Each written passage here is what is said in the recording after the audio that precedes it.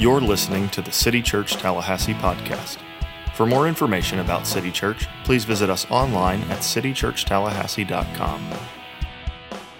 Hey, good morning. My name is Dean. We're closing out our Christmas in July series this morning. We're even looking at the good gifts that God gives us in our salvation. In the scriptures, Paul defines our salvation as an indescribable gift. And we're looking at how that's not simply heaven when you die, even though that's a massive and very important part of it. There's other gifts of the implications of that salvation that God gives us. We must return to in understanding the Christmas story over and over again, not just in December, but hearing and understanding the whole point of everything of why Jesus came and what all he accomplished for us. So I'm going to pray for us, and then we're going to jump into our last week, Christmas in July. As if you hate something like Christmas in July, it's the last week. Fear not, we'll be in Acts next week. If you go to Oven Park like 18 times over Christmas like me, this is more your scene. So a little bit for everybody. Let's pray together, and we'll jump into Ephesians chapter 1. Our Father, we are grateful for your grace. We're grateful for the good news of Jesus Christ, crucified and risen, that he came for sinners, that he came to seek and save those who are lost, to make spiritually dead people come alive, and that every person that's a Christian in this room is counted in that as your people. Let us see that as an amazing gift before we see it as anything else. That is a gift of God. It's not of ourselves, so none of us can boast. It's by grace we're saved through faith, and we are grateful for that reality. I ask to be found faithful with that information, that knowledge you've given us of who you are and how we can be forgiven of our sins through Jesus. So I ask you to speak through me this morning, to be with all the churches in our city as they gather today. May the gospel go forward in every church. May the enemy stay out of this place and out of our city. And I ask that as a result of what we hear today, that we will be strengthened in our faith, and that we will be compelled to follow Christ, the one who gave it all for us. And we're thankful for all this in the name of Jesus. Amen. Ephesians chapter 1, to close out our series, we're talking about the great gift of identity. That Jesus gives us a new identity that we possess, but also to pursue at the same time. We have a new identity, and now we live in the new identity. My friend Michael Ware is a political operative in Washington, D.C., and he wrote this recently. He said, important people are insecure about how unimportant they feel here in D.C. So in Washington, where he lives, he says, important people are insecure because they feel unimportant. He said the temptation is to encourage them with affirmations of their importance. You're so special, you're so amazing, fire emojis on every Instagram post they do. That's the temptation. He says, but honestly, that's no real help. The antidote to our insecurity is the affirmation of the fact that the God of the universe loves them. That's the answer. That the creator of the universe loves you. Does that sound too simple, maybe? Too basic? Easier said than done, I'm sure. But this really is the deep truths of the scriptures. That the creator of the universe loves us. And the story of Christmas is the story of God showing his love by his one and only son coming here. For God so loved the world that he gave. He's the great giver of gifts. He gave his only son. So whoever believes in him will not perish but have everlasting life. But here we are today in our society, and there's an obsession with going and doing and being and becoming something. Become the best version of yourself. That's almost like the mantra of this world. Keep on moving forward. Slay the day. Write your own story. Basically, you're the master of your own universe. And the result of that has been a massive identity search for so many people. I want to be seen as this, shown as this, them to think I'm this. Just pursue it over and over and over, switching identities often, trying to find the right one that works. Josh Howerton, a pastor in Dallas, wrote not too long ago that he believes, this is his opinion, but I agree with it, that he believes that people are no longer on a truth quest. It used to be the purpose of life was, what is true, what is right? Help me understand. I'm seeking truth. He says, no longer is that the case. People are now on a happiness quest.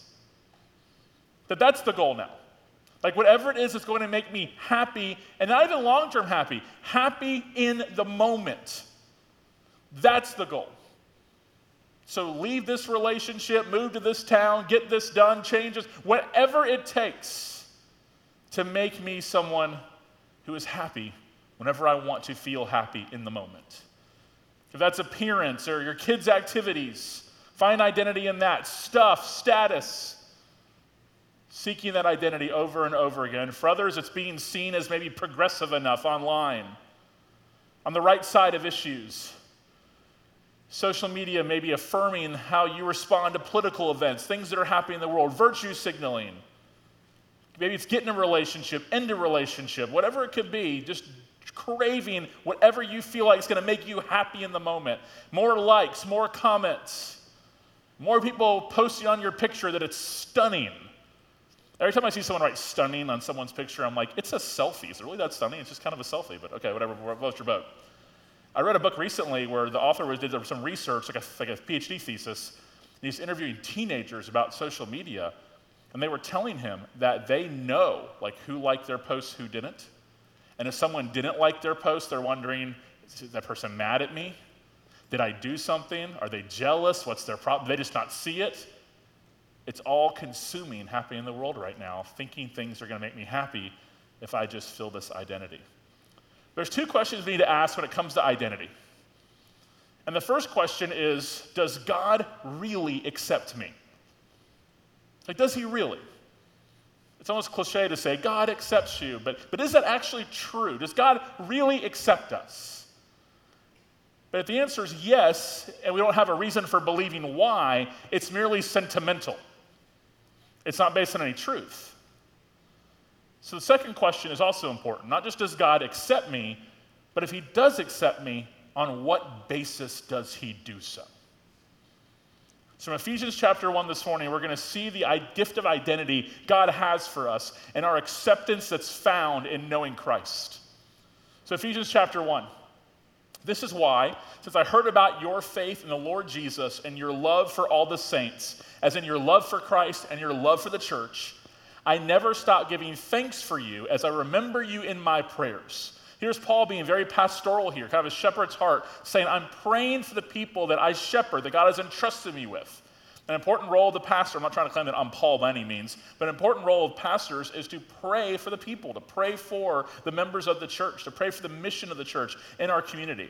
So Paul's about to get very practical with them about what he's praying for, and it's going to be based off of what I said the first week during Christmas in July from Ephesians chapter 1, where he told them some great doctrine, like that he chose us in him before the foundation of the world. He predestined us to be adopted as his sons through Jesus. In him we have redemption, we have forgiveness, all these amazing things. In him we receive an inheritance. He's telling us all these incredible points of doctrine for us to understand what God has done for us in Jesus for our salvation. And now he's putting feet onto that doctrine. And he's saying, here's what I pray for you. I pray that the God of our Lord Jesus Christ, the glorious Father, like that's who he is, he's glorious, would give you the spirit of wisdom. How much do we need that today? A spirit to discern what is true versus what is false. Yes, maybe you're on a happiness quest, but you can't lose that spirit of discernment. There's some of this messaging coming at you all the time that he's praying that God would give us by the Spirit wisdom to be able to understand the things of him compared to the things of this world. But not just that, also in revelation in the knowledge of him. In other words, an understanding of who Christ is, an understanding of who God is and what he's like, what he's done for us. When you see revelation here, it's not a new revelation, it's an understanding. It's a realization of who God is. That's what he's praying for the people, that we'll have a wisdom that's guided by the Spirit, and our eyes will be open in revelation to the knowledge of God. God wants us to know who he is. And what he's given us to understand that is the Scriptures. Because I pray the eyes of your heart may be enlightened. Now, usually, the word enlightenment pulls away from the faith. I'm enlightened, therefore I don't believe these things. I'm enlightened, therefore, I am the supreme, understanding of reality.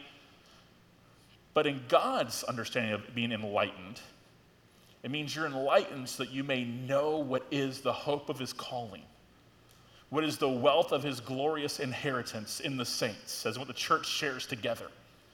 And so he's not talking about monetary things there. I'll get that in just a minute.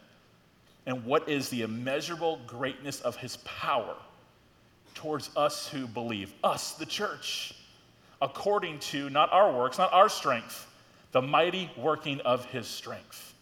So there's three things he's praying for them. They all pertain to where they're going to find their worth and how they're accepted by God and how they understand identity. And the first thing is that he prays they will know the hope of his calling. What is God's calling? It's a calling to himself. It's a calling to relationship with him. He wants them to be certain of what God has done for them. How if we're in Christ, we will always be in Christ, because God, by his grace, is the one who brought us in. Now, the word hope in the scriptures most times is not a fingers crossed kind of hope. It's not a, I hope it snows at Christmas this year, kind of understanding of hope. It's not going to, by the way. I just want to throw that out there. But it's not that kind of hope. It's a certain hope. It's I'm basing my hope on what I believe by faith to be true about Jesus Christ and what he has accomplished for me. That's why when people grieve, the scriptures never tell you to stop grieving. The scriptures don't say get over it. They don't say suck it up. It says we grieve. But we don't grieve as people without hope. We have hope when we grieve, and it's a certain hope, knowing that we belong to the Lord, we've been called into his family, and that all of his promises are yes in Jesus Christ. Next is, he says, I pray that you'll understand the wealth of his inheritance. That God has a great inheritance for his people. We are told that one day we will share with him in all things. That's what his will be ours. We will worship God for all eternity in the new heavens and the new earth. We have a wealth of an inheritance as Christians, and the scriptures are very clear. It's an inheritance that will never perish, that will never go away. How amazing in a world where everything seems to be here today and gone tomorrow. We have an imperishable inheritance available for us in Christ. Then he says, I want you to know the greatness of his power. Not your strength, but his strength. And this power is not the kind of power to help you hit a home run or pass a test or get a new job. I do believe that God gives us the strength and the grace to do those things. It's the greatness of his power over the things that he has saved us from. That now giving in to certain temptations is not inevitable for us. I don't believe that we reach any kind of perfection state here on earth. I think we all still struggle in the flesh. But that temptation that seizes us is not inevitable for us to give into. Why? Because the Spirit of God lives in us. We have the power of God to be able to overcome those things. So I read this text here. I want to do what I kind of call an identity check to kind of help us think through how we view this matter in a society that's obsessed with identity. And the first thing we see here is the call to be confident in your justification. Be confident in your justification. What is justification? It's a legal term. It means you're declared not guilty. So in a Christian sense, when we receive our justification, the verdict over our lives is not guilty, even though we are guilty of so many sins. Well, how can that be? Well, Jesus, who was never guilty, who never sinned, stood in our place, took on a death that we deserve for our rebellion against God, but as just that he died for our sins, even though that's what he first did, he also gave us his righteousness. Which means that right this second, if you stood before God, you would not stand before him as some person with a mile list long of sins. You would stand before God as someone covered in the righteousness of Jesus. Declared to be not guilty because Jesus, who is never guilty, was guilty in your place. In other words, you are freed fully from the penalty of sin. What does that mean about identity?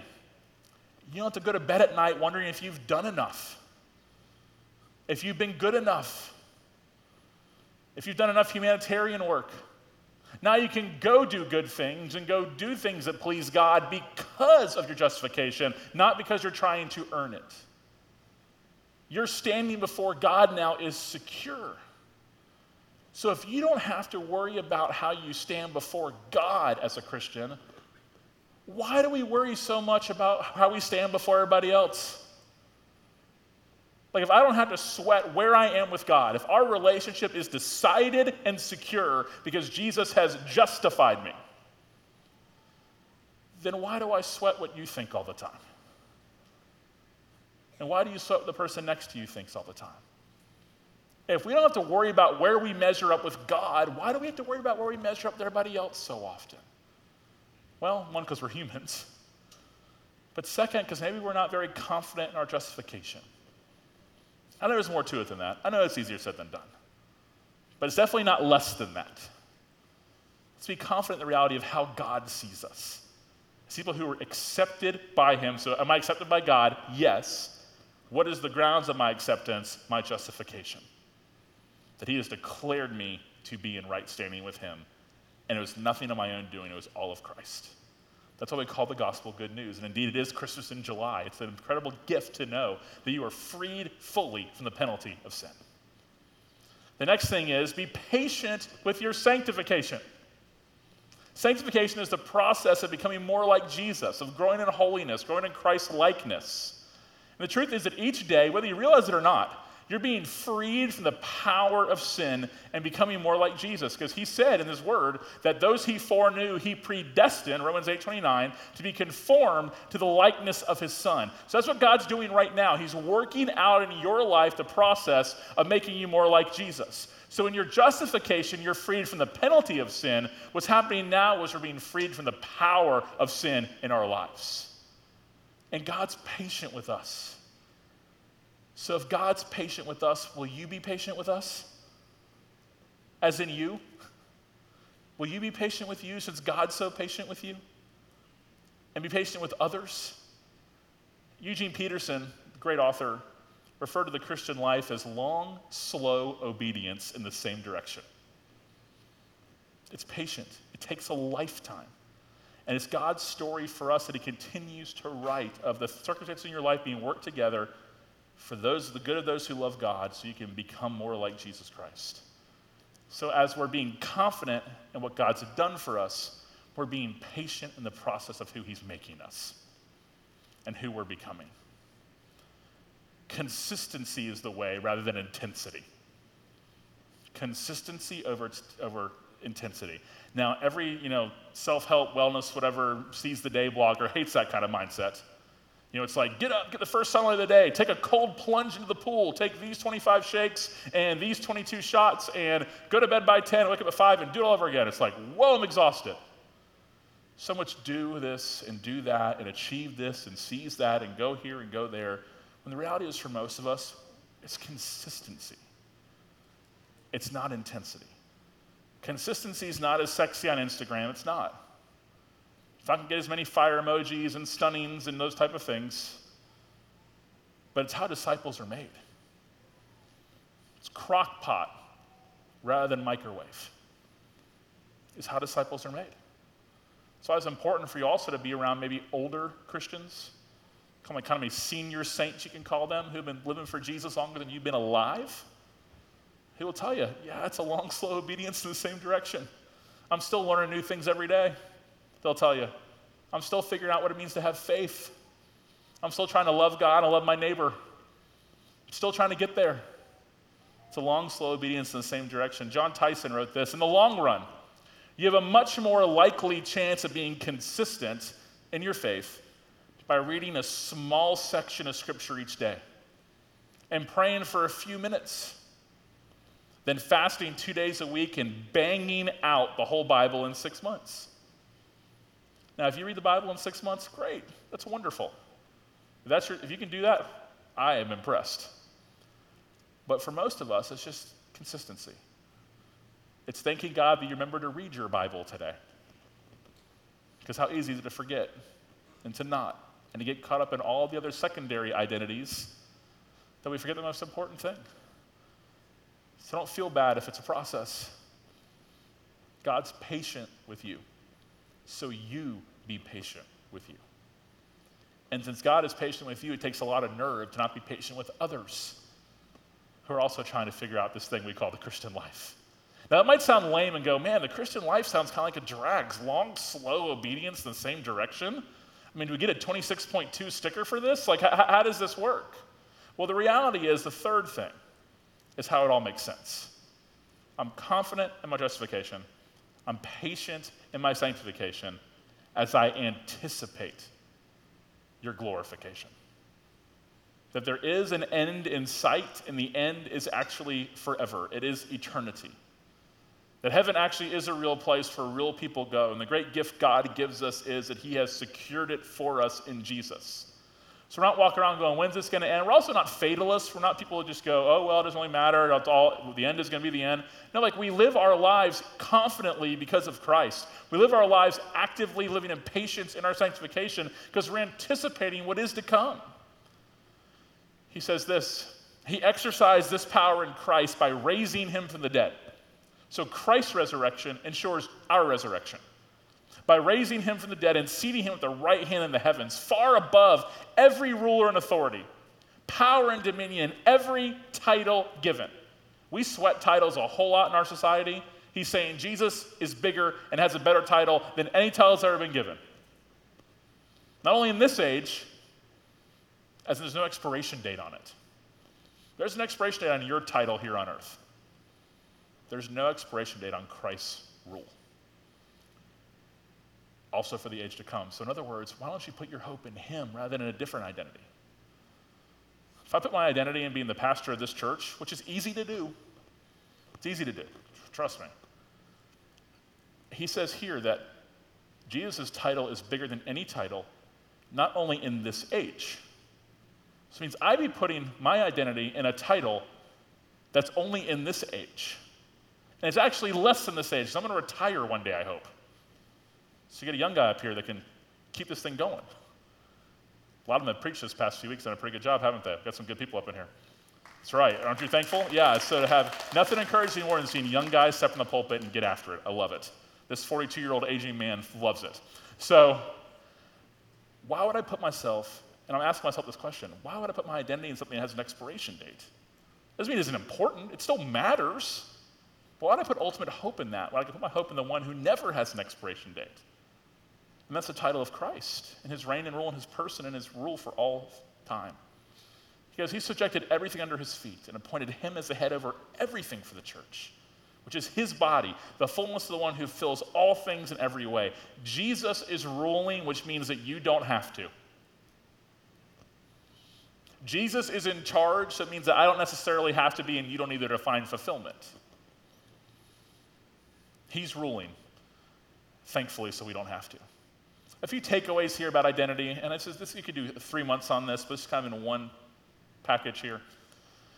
Just some kind of observations that I just want to, based on what we just read here, what we understand about our justification, our sanctification, our glorification.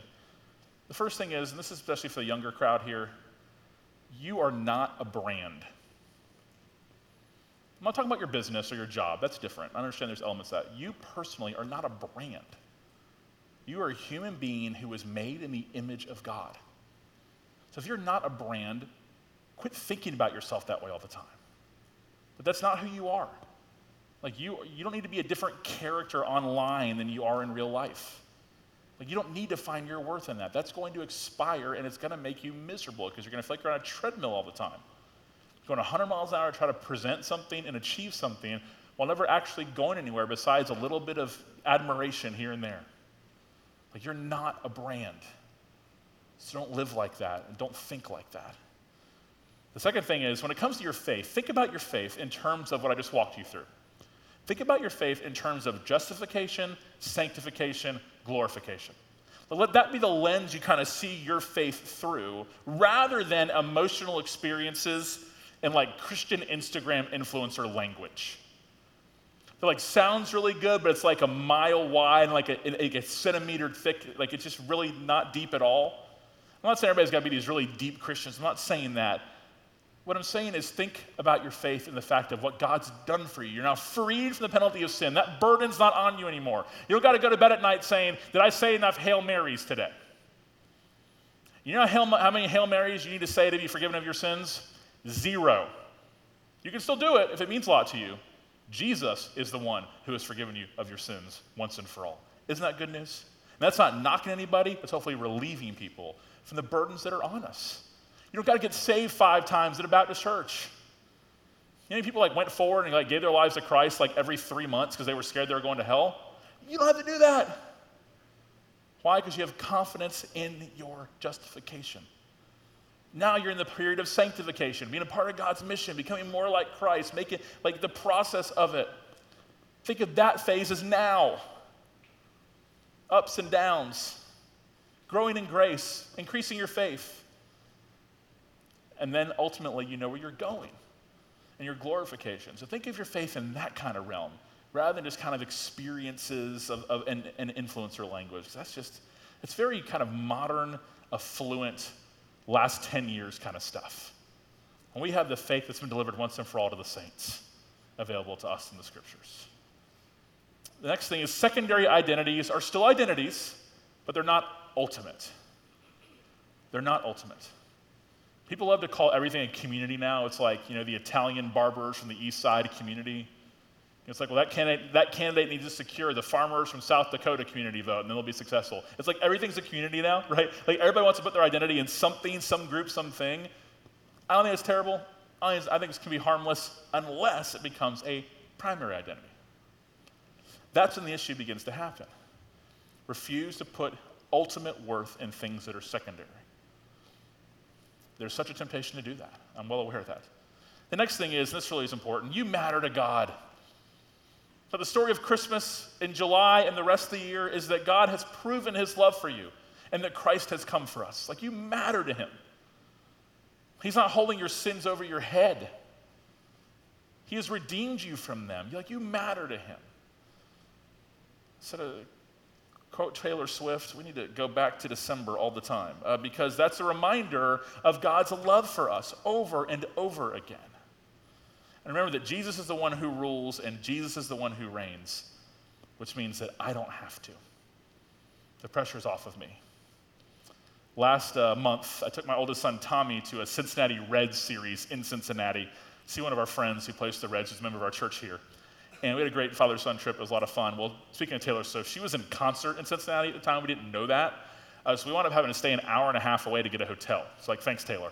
So that was a little interesting there. We had to drive to Louisville every night and back for the games because of Taylor Swift. Every hotel was sold out.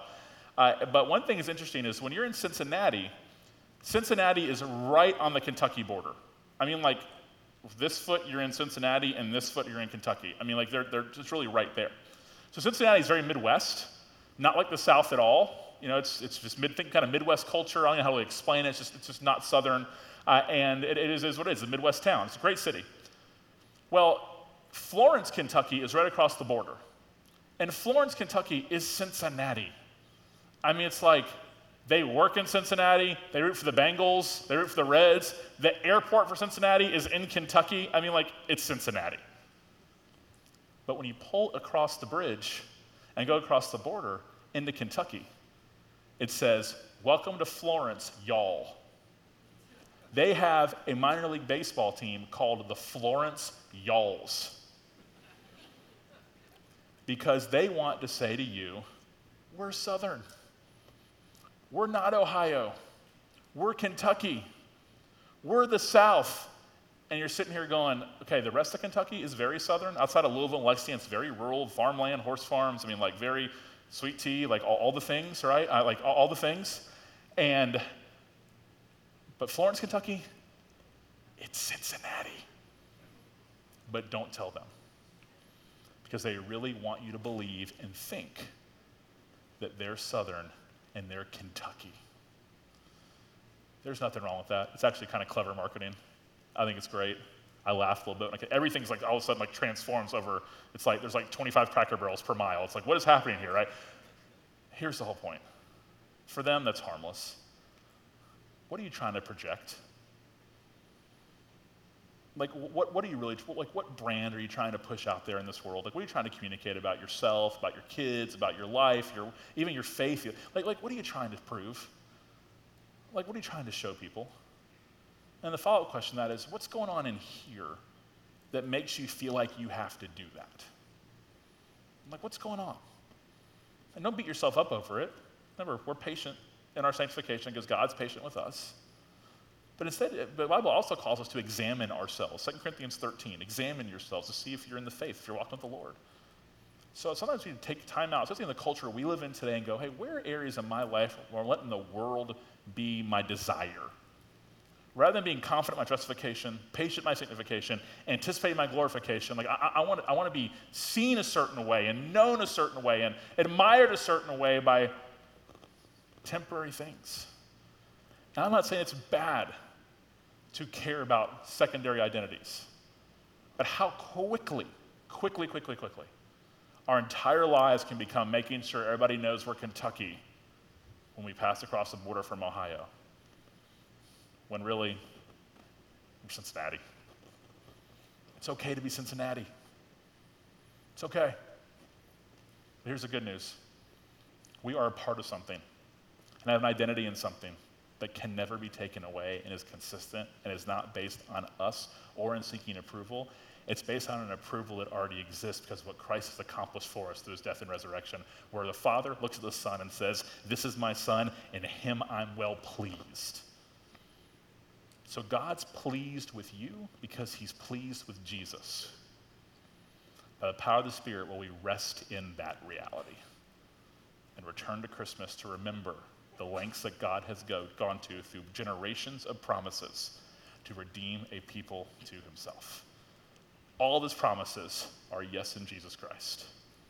Let's pray together, and then we'll close out by taking the Lord's Supper to end this series. Our Father, we are thankful that our identity can actually be found in Christ. And we know that's exhaustive and hard to even fully define and comprehend, but we know that the other things we're trying to contend for in this world were never designed to fulfill us, because they were never worthy of our worship. So I ask we'll be good worshipers, as in people who moment by moment realize and recognize your grace in our lives and respond to it in faithfulness. So because of our justification, let us be confident in the fact that we really are freed from the penalty of sin. In our sanctification, Lord, I ask you to keep us encouraged that you are freeing us from the power of sin, and that one day in our glorification, we'll be freed forever from the presence of sin. It's so hard to comprehend. How indescribable is your gift. How glorious is your great name. Let us see people who refuse to believe there's more to be gained by disobeying you than there is to be gained by obeying you. Let us refuse to believe we have to go around you for all the things we're looking for in our life rather than right to you. And on this happiness quest that many are on, Lord, I ask you to use that to help them see the truth, that Jesus is the way, the truth, the life. And I thank you that we can look back at the incarnation as in the Son of God here, coming to earth, to understand your love for us, your great saving plan, and remind us over and over again of who you are and what you've done for us. Let us rest confidently in that. In the name of Jesus, amen.